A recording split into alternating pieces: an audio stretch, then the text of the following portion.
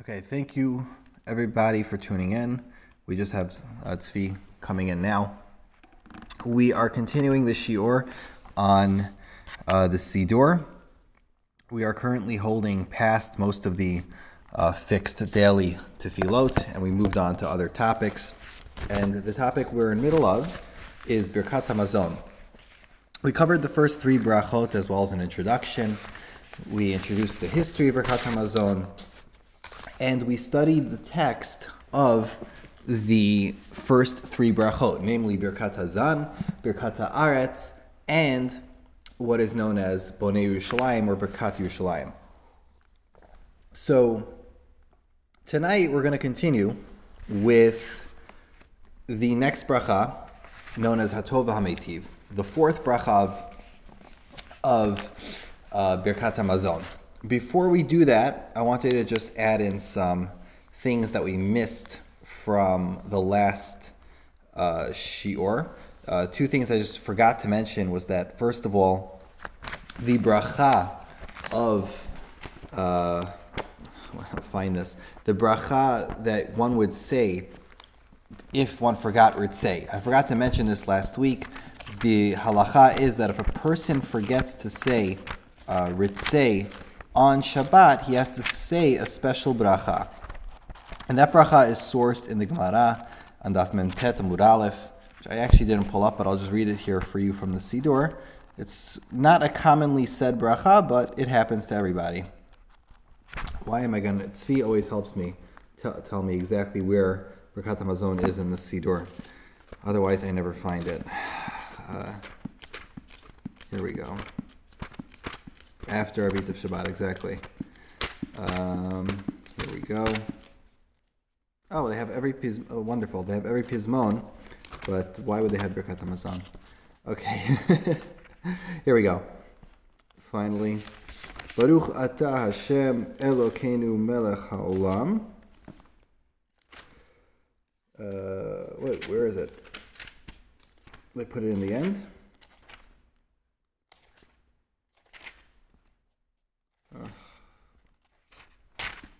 Interesting.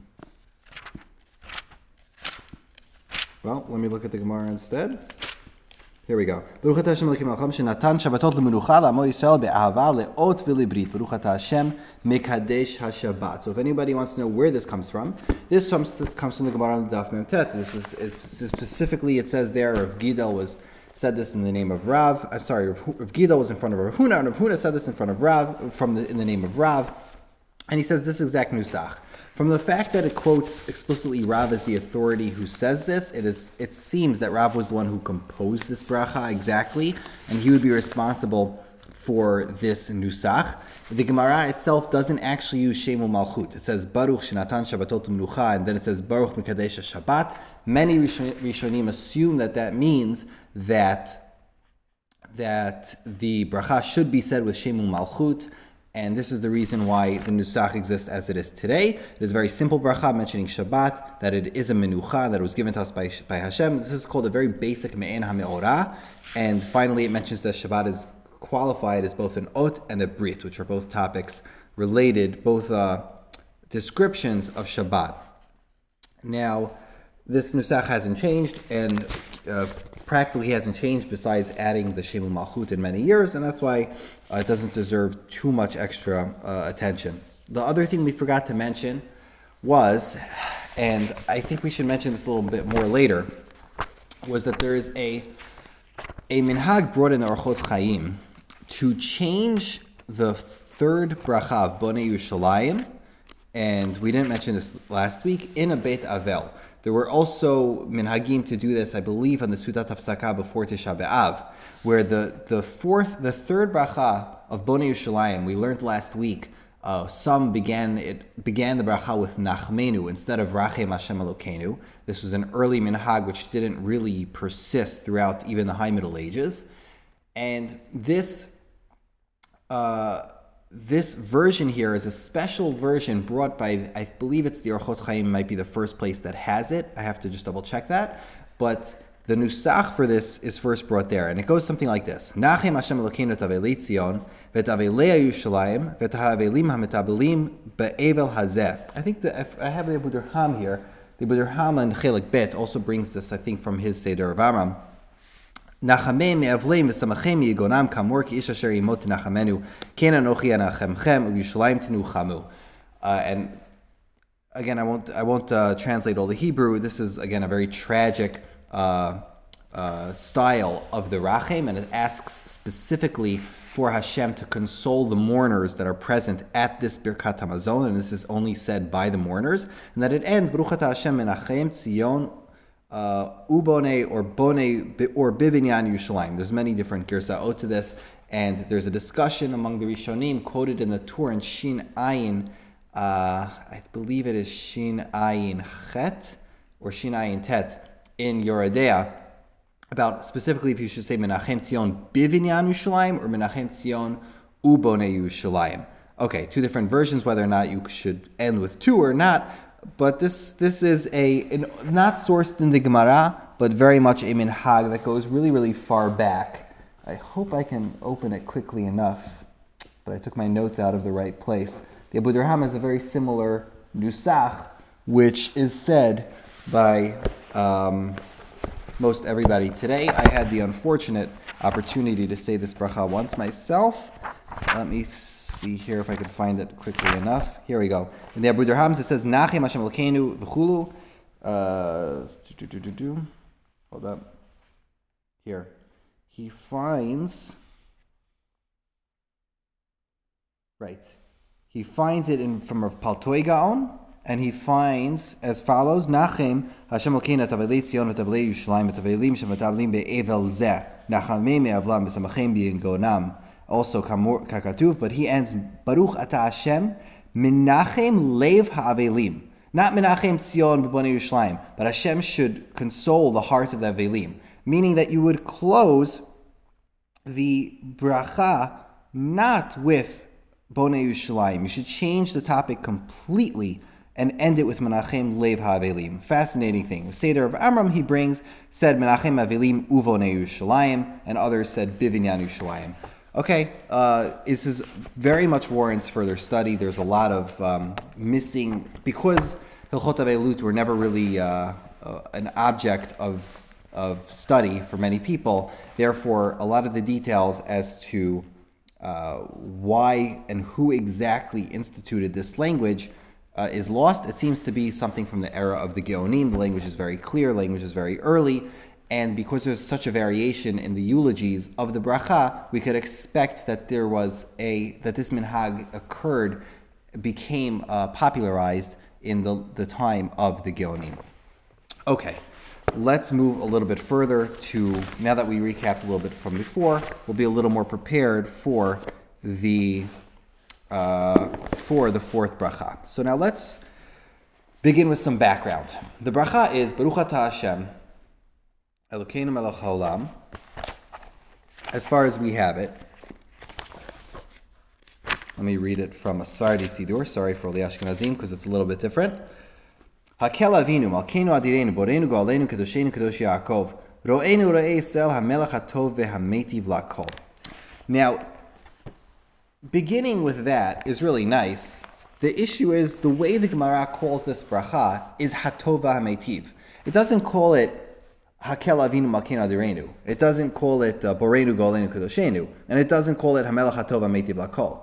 The Gemara calls this bracha HaTov ViHaMeitiv, which the Rishonim already took as an indicator that the original nusach of the bracha was Baruch Atah Hashem Elokeinu Melech Haolam HaTov ViHaMeitiv, period. That was the end of the bracha. So what is that bracha? Why would that have been the original version of the bracha and why would that have created what came later? So the bracha of HaTov ViHaMeitiv in general is described in the Mishnah in Daf Nun Daled Amud Aleph and in the Gemara in Daf Nun Tet Amud Beit in Brachot, that in the event that one hears good news, al besurot tovot, if a person hears good news, a person has to say the bracha of HaTov ViHaMeitiv. This is a pretty well-known halacha, More explicitly, and let me see if I can share my screen. I'm not sure if we can go through every aspect of this Gemara here, but more explicitly, the Gemara brings famously the example of having a baby boy. This is pretty well known. The Ashkenazim have a minhag today to we're reading here. V'tnan al b'surot tovot Beracha HaTov ViHaMeitiv. This is the middle here of Daf Memtet Amud Aleph. Famously, the Gemara brings the example of having a baby boy. What the Gemara comes out with is that the bracha, we say a bracha shechianu, which is a separate bracha, if something good happens to you and you alone. But if something is happening to you and to others as well, then you say bracha HaTov ViHaMeitiv. And therefore, if a person has a baby boy, that is considered a great simcha to himself and to his wife. He's very happy as well as his wife. Therefore, he could say HaTov ViHaMeitiv. Some of the Rishonim understood this bracha that the Gemara is prescribing to be obligatory, that you have to. If you have a baby boy, you have to say HaTov ViHaMeitiv. Others saw it as merely optional. The Rambam and the Rif don't even bring the Gemara at all. It's quite likely that the original minhag was that if it made you that happy, you could say HaTov ViHaMeitiv because you and your wife were rejoicing together, and in some societies, people have boys and they're happier. The Sfaradi minhag today, for complex reasons, eventually became only to say the bracha of shechianu both when you have a boy or when you have a girl at the Brit Milah. When you say shechianu, you have in mind to cover what you might have said if you would have needed to say HaTov ViHaMeitiv when you heard that you had a baby boy. Again, that's a separate halachic discussion when and why we say HaTov ViHaMeitiv. So another another time that one has to say HaTov ViHaMeitiv, brought here in the Gemara, is in a case called Shinuyei Hayayin. If the wine is changed out. What does that mean? That means if two people or more are having a Suda together and they're drinking a specific wine and they already said a Gefen, but somebody brings out a better wine, much better wine, instead of saying Hagefen on the new wine, you say HaTov ViHaMeitiv. The Rishonim are perplexed by this halacha. Why exactly is this so important to say a new bracha on wine? So one suggestion they give is that you would say a bracha on a shinuyei yayin simply because the yayin is specially singled out in the Gemara Brachot in a few places that it's so'ed and sameach. It's unlike bread. Both it makes you joyous and it satiates a person and it makes him feel full. Therefore, because wine is special, if there's an area of the meal which you're enjoying with other people, and at the same time you bring out extra wine which should technically kind of deserve a new bracha, therefore you say HaTov ViHaMeitiv. That is one way of looking at it. Another way of looking at it, and the Rush suggests this, is that perhaps saying this bracha of HaTov ViHaMeitiv for Shinuyei Hayayin is directly related to the takana of saying HaTov ViHaMeitiv by Birkat HaMazon. Meaning that the institution of HaTov ViHaMeitiv only was ever instituted for the Harugei Beitar, as we'll mention in a few minutes, for the miracle that happened in Beitar. And because the miracle of Beitar happened and it had to do with blood, therefore we commemorate the miracle of Beitar over wine, and whenever there's better wine, we say HaTov ViHaMeitiv because this is directly related to the miracle at Beitar, which HaTov ViHaMeitiv commemorates. So that is so far what is the bracha of HaTov ViHaMeitiv. The bracha of HaTov ViHaMeitiv, as it stands simply, is a bracha that a person says on Bisur Tovot, and specifically the Gemara singles out cases like Shinuyei Hayayin and Yelidat Haben. Those are specific cases where a person would say HaTov ViHaMeitiv. The opposite of HaTov ViHaMeitiv, obviously, is Dayan HaEmet. Okay, so today the poskim say we don't just say brachot out of nowhere, and therefore we don't say HaTov ViHaMeitiv with Shem U'Malchut almost ever.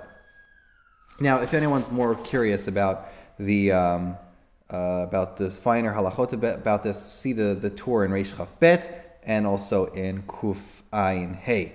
So, fine. So now that we mentioned that HaTov ViHaMeitiv is a bracha independent of the bracha of HaTov ViHaMeitiv that you might be familiar with in Birkat HaMazon, now we should approach Birkat HaMazon. So that's some background. What is the source of the bracha for HaTov ViHaMeitiv in Birkat HaMazon? Let's see again the Gemara here in Brachot, Daf Memchet Amud Bet, and I hope we don't run out of time here, which we saw many times before, at least 4 or 5 times before. This is the assertion of Rav Nachman. Rav Nachman in the Braita, in a Memra, says as follows. I'm sorry, I think I put my notes away by accident. Here we go. Rav Nachman says, Amar Rav Nachman, Moshe tikein l'Yisrael b'Birkat Hazan b'shal she'yarad l'Hamaman.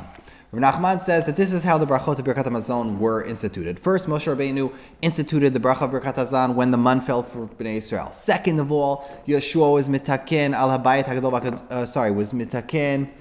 I skipped the word. Birkat haaretz kivan shenichnesu la'aretz. David v'Shlomo tiknu bonei Yerushalayim. David tiken al Yisrael amecha yishamirecha. V'Shlomo tiken al habayit hagadol v'hakadosh.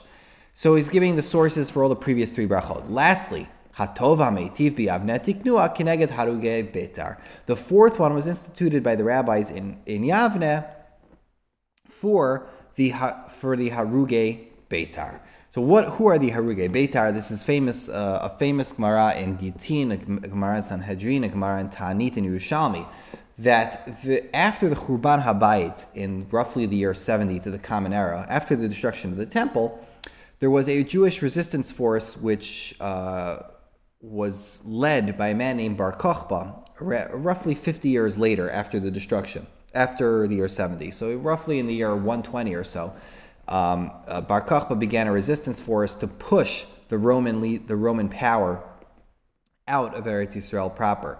He had the support of some major Tanaim like Rabbi Akiva at first, who believed that perhaps he could be the Mashiach. And Bar Kokhba led a tremendous assault against the Roman forces. Eventually, for whatever complicated reasons, Bar Kokhba's rebellion did not succeed, and most of his forces were pushed back. And eventually, to make a long story short, his last stronghold was a city called Beitar. In the Yerushalmi, it actually calls it Betitar, like with two tufts, which might sound like House of the Blade or something like that. It's not clear exactly where the name comes from. And there's various stories in the Gemara in Gittin and the Gemara in Sanhedrin exactly what happened, what was the battle of Beitar. And it's interesting, I'll show you here. I was looking this up on in 1874, there was an archaeologist who went to Beitar. He went all across Eretz Yisrael, and I wonder if I can, let me stop my share. Let me go back here and open this up.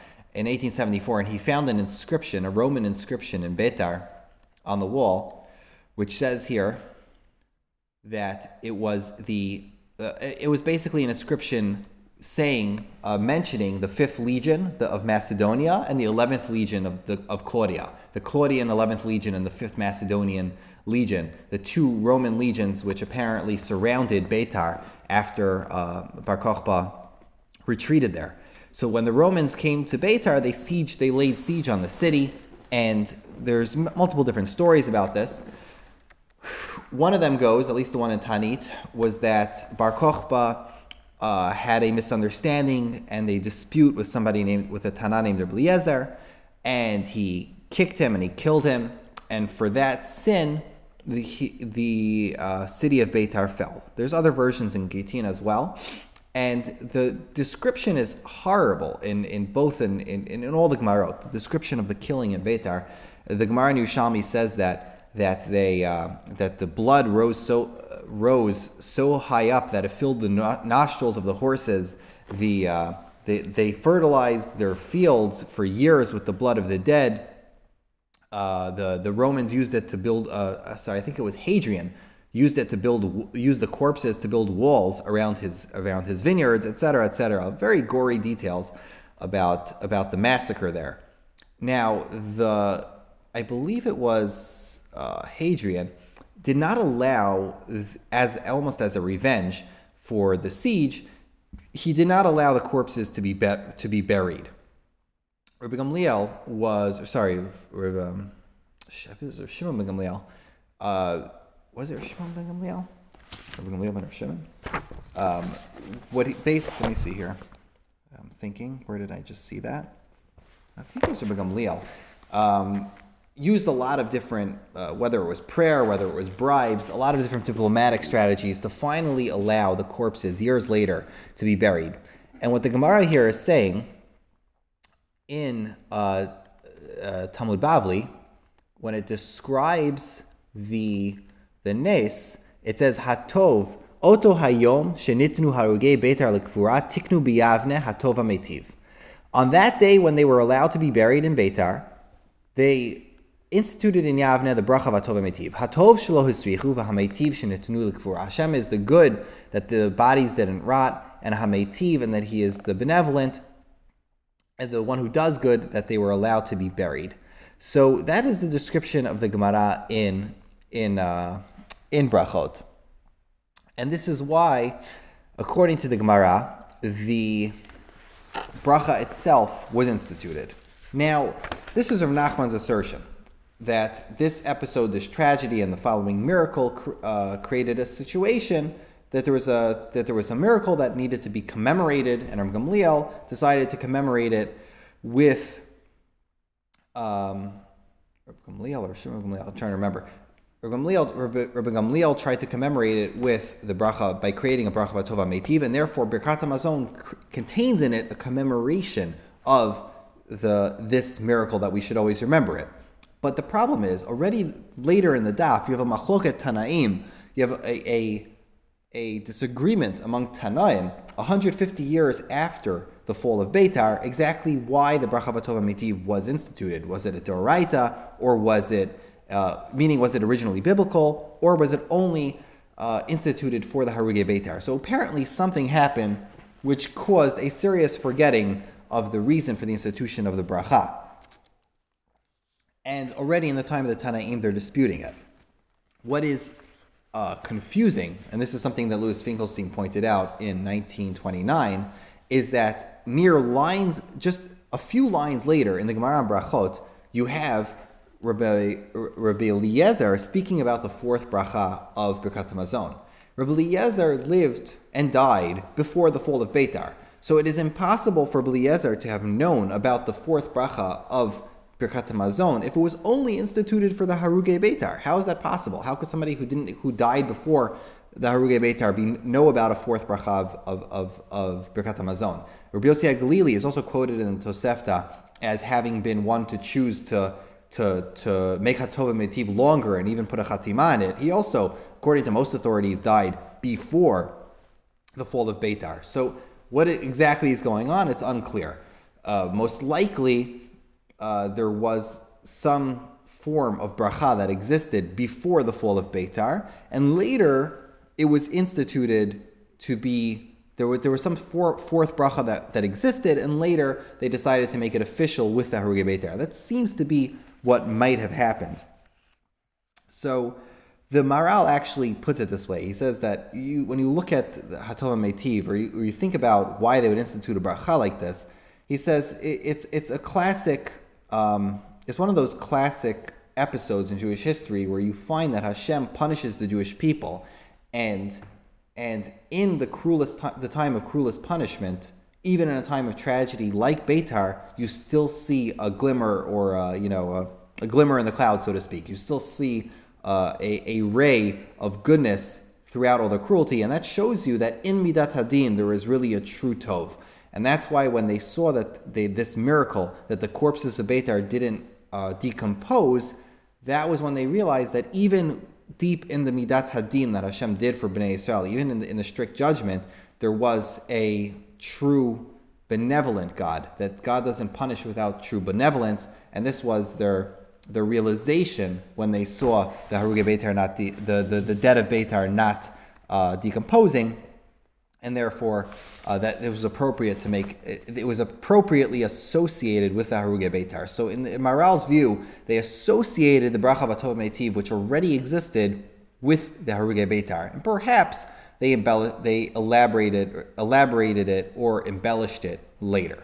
Okay, so now again, why the Rishonim suggest a list of reasons, all different reasons, why this bracha specifically was chosen for the Harugei Beitar.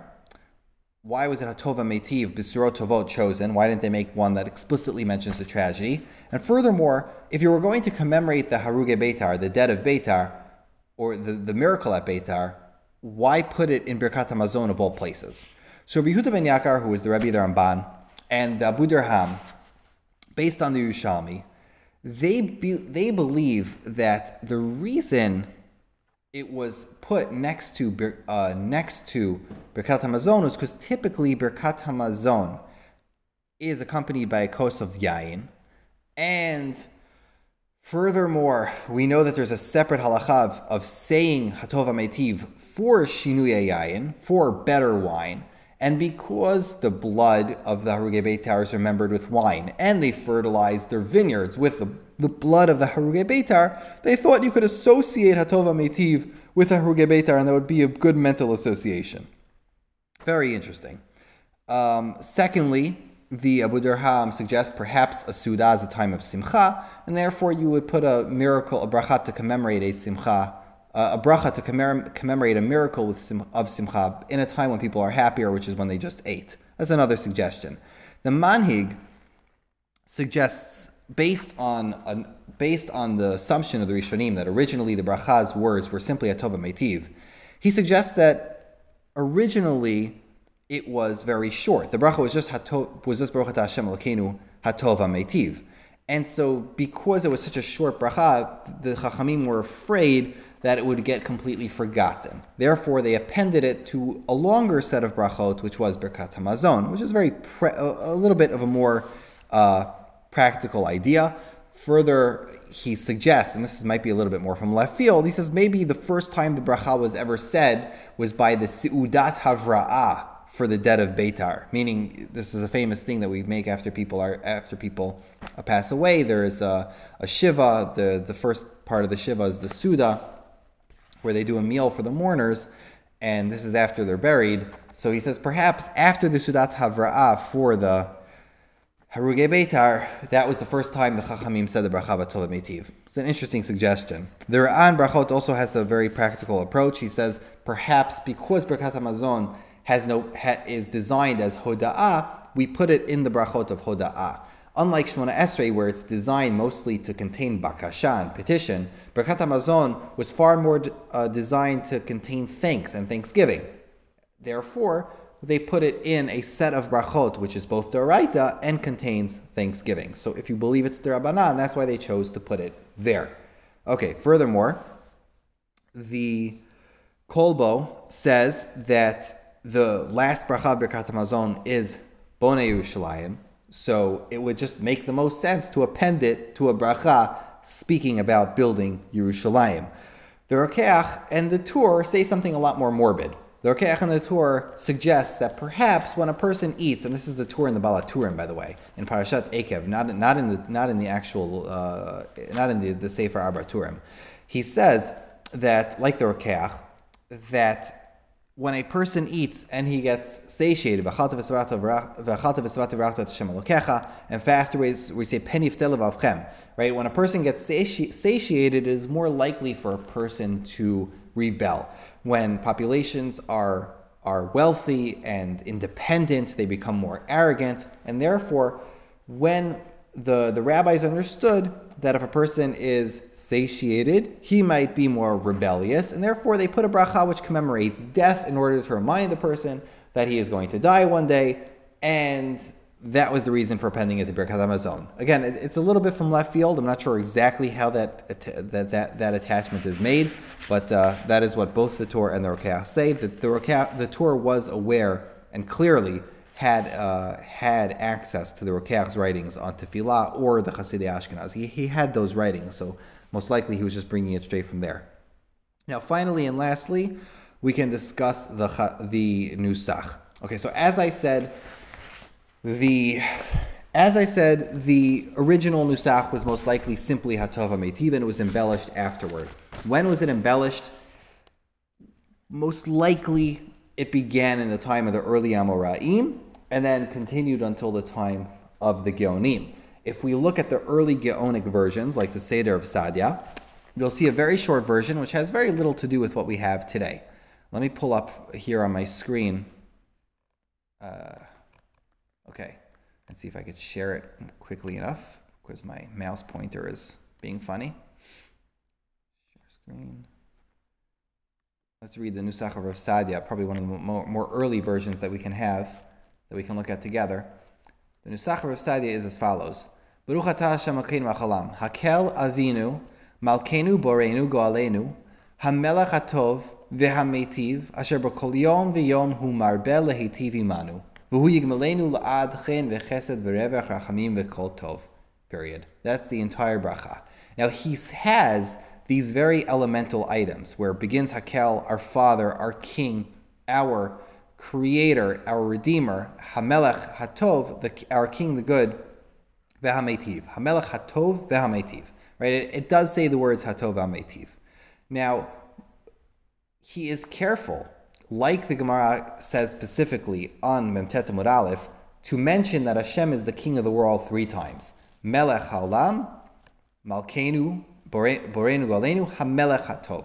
So, for technical reasons that I'm not sure we're going to have time to cover now, the Gemara on Daf Memtet Amud Aleph dictates that we have to, let me stop the screen share, dictates that we have to say Melech 3 times in the bracha of HaTov VeHaMeitiv. This is to compensate for the malchut which was omitted in the previous 2 brachot. So, based on that, these early nuschaot, already in the time of the Geonim, always will contain 3 times a mention that Hashem is a melech. But the real catalyst for the nuschaot, that the rites and the versions that we're familiar with today, come from a midrash. So let me just review here. The earliest versions that you'll find of HaTov VeHaMeitiv are far more simple than what we have today. Today, you're going to look in a Siddur, and it has 3 times Malchiot, 3 times Gimulot, and 3 times HaTavot. This comes from the Rush in the end of Brachot. The Rush, he's at least the earliest one to quote it. Let me just pull up. Let me bring out a Siddur so I'm not so confused. The Rush brings a midrash, which is mysterious because we don't have it anywhere, but he's the earliest one to quote it, that the HaTov VeHaMeitiv has to contain 3 times Tov, 3 times Melech, and 3 times Gimulot. So today, for example, the language is, we have Hu Heitiv Lanu, Hu Meitiv Lanu, Hu Yeitiv Lanu. And then you have Hu Gimalanu, Hu Gomlenu, Hu Yigmalenu La'ad. Chen Chesed Rachamim, V'Hatzala V'Chol Tov. So prior to the Tur and the Rush, many nuschaot didn't contain these additions. And they simply did not have these thrice times Gimulot, thrice times HaTavot. And I'll just read you some examples here from, let's say, for example, the Geniza, the Cairo Geniza, would have a version as follows.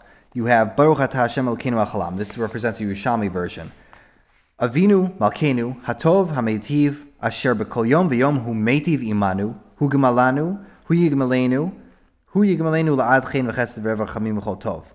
You'll have the Rambam, right? Hakel Avinu Malkeinu Adoreinu Boreinu Kedoshenu Kedosh Yaakov HaMelech B'Kol Yom V'Yom Hu Meitiv Lanu Hu Gomlenu Chen V'Chesed Rachamim V'Chol Tov.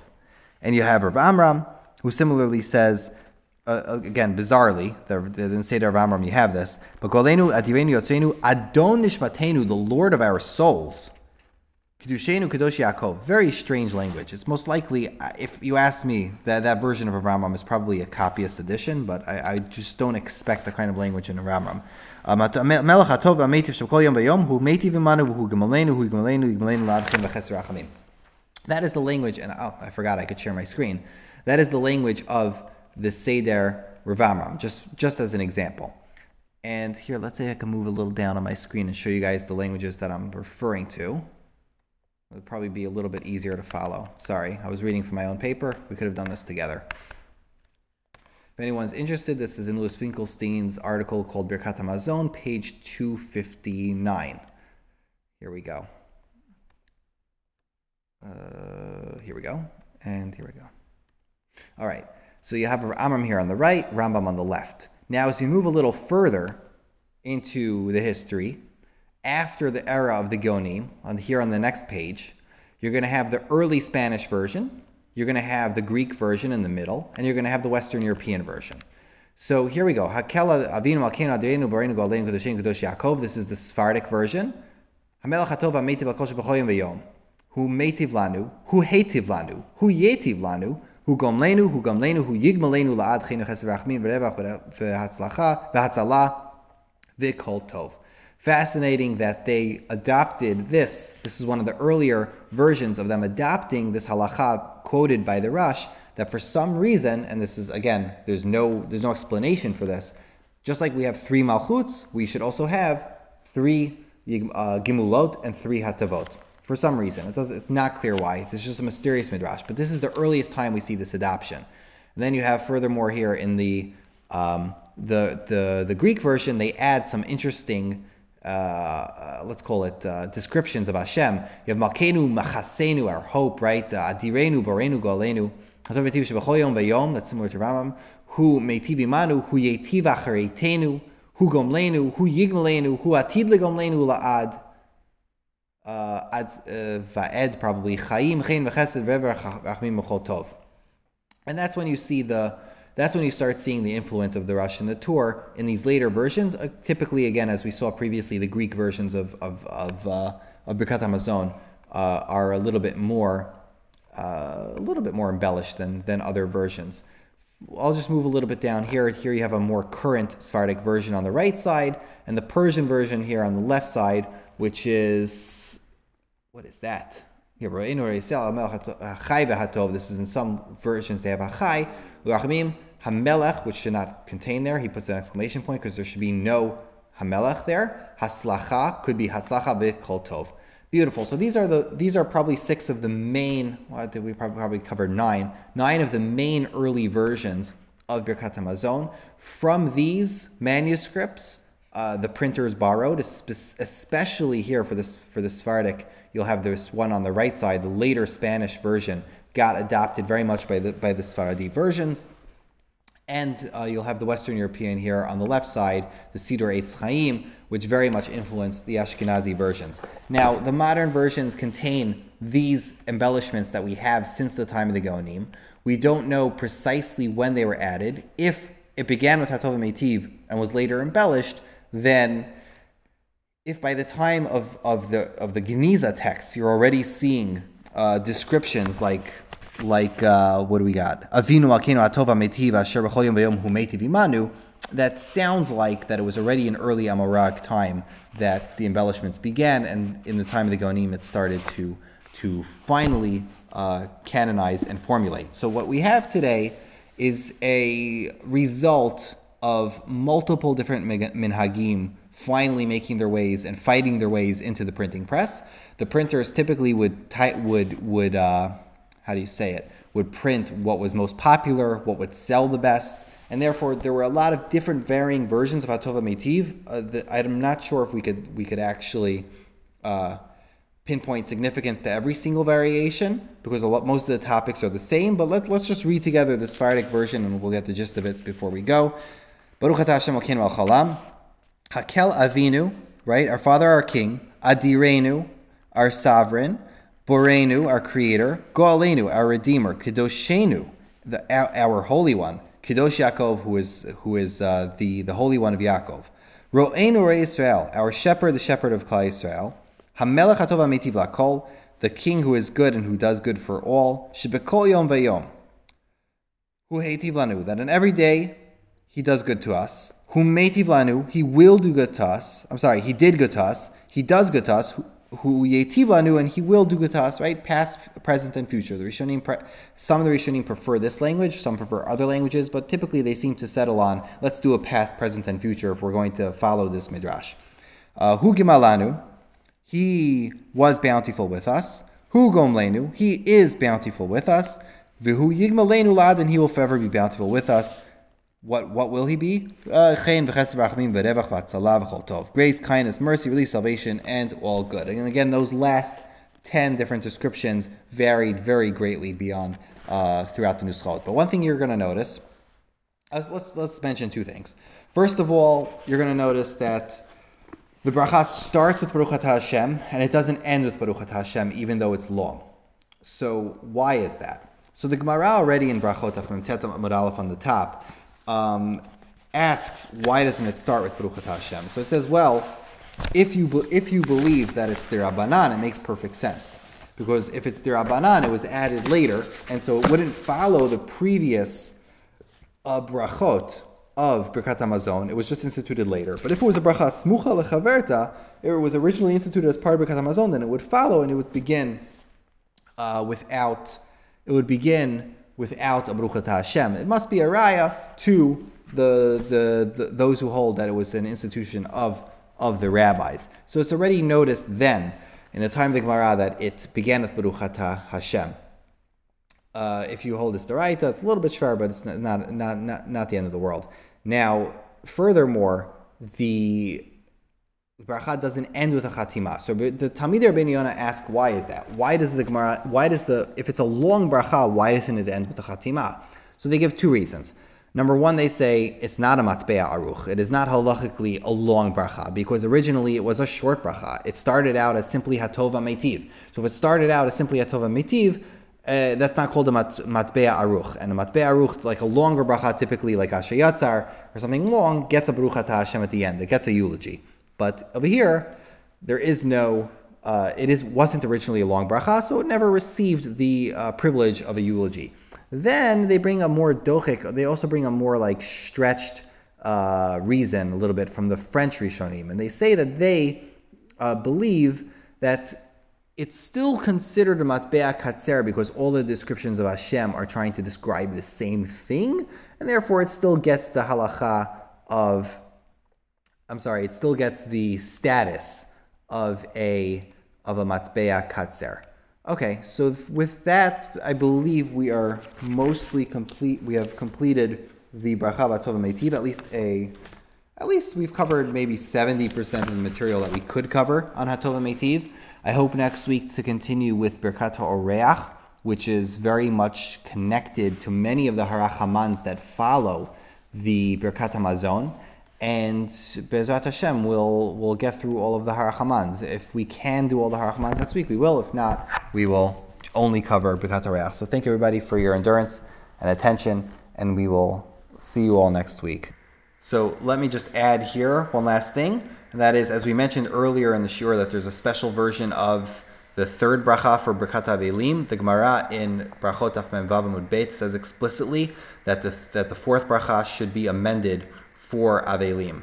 And this is why, if you look here in the art scroll, the Sfaradi version, page 1000 or 1001, they'll have the version which the Gemara stipulates. The Budurham also has this. There's a Machlokes Rishonim exactly how to phrase it, whether or not you replace HaTov ViHaMeitiv or not. The Beit Yosef discusses this, but already these descriptions and exactly what you should say is already sourced in the Gemara. It doesn't exactly say who wrote it, but this is exactly what you have today in the Sfaradi Sidurim.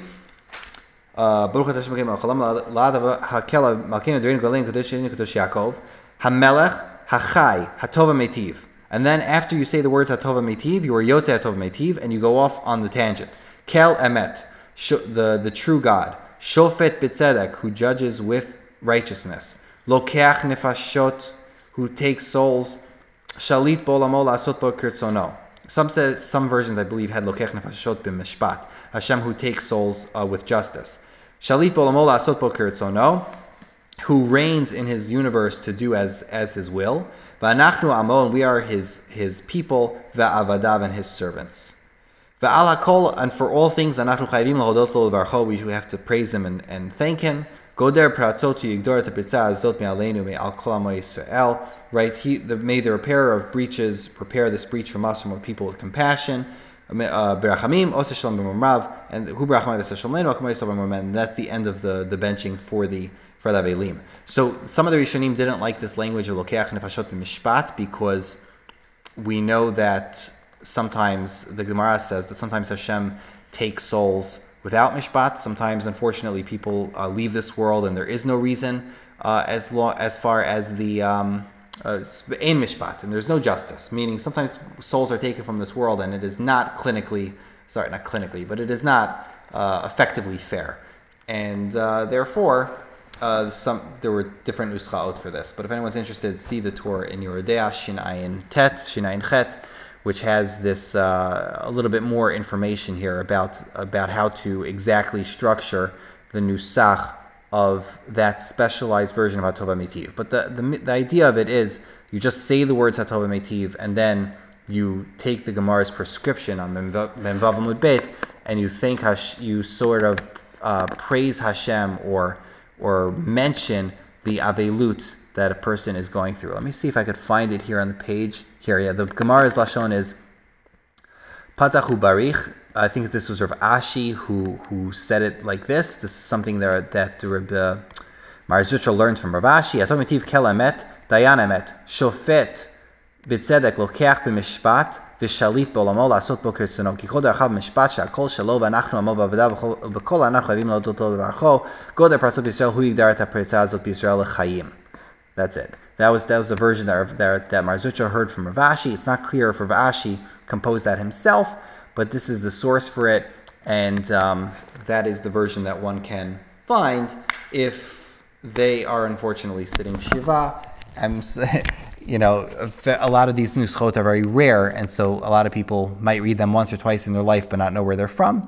This is where it's from. So it's from the Gemara in Berachot Daf Memvav Amud Beit, and it is first codified by the Rishonim for precisely what the wording should be. So that would be the end of this recording.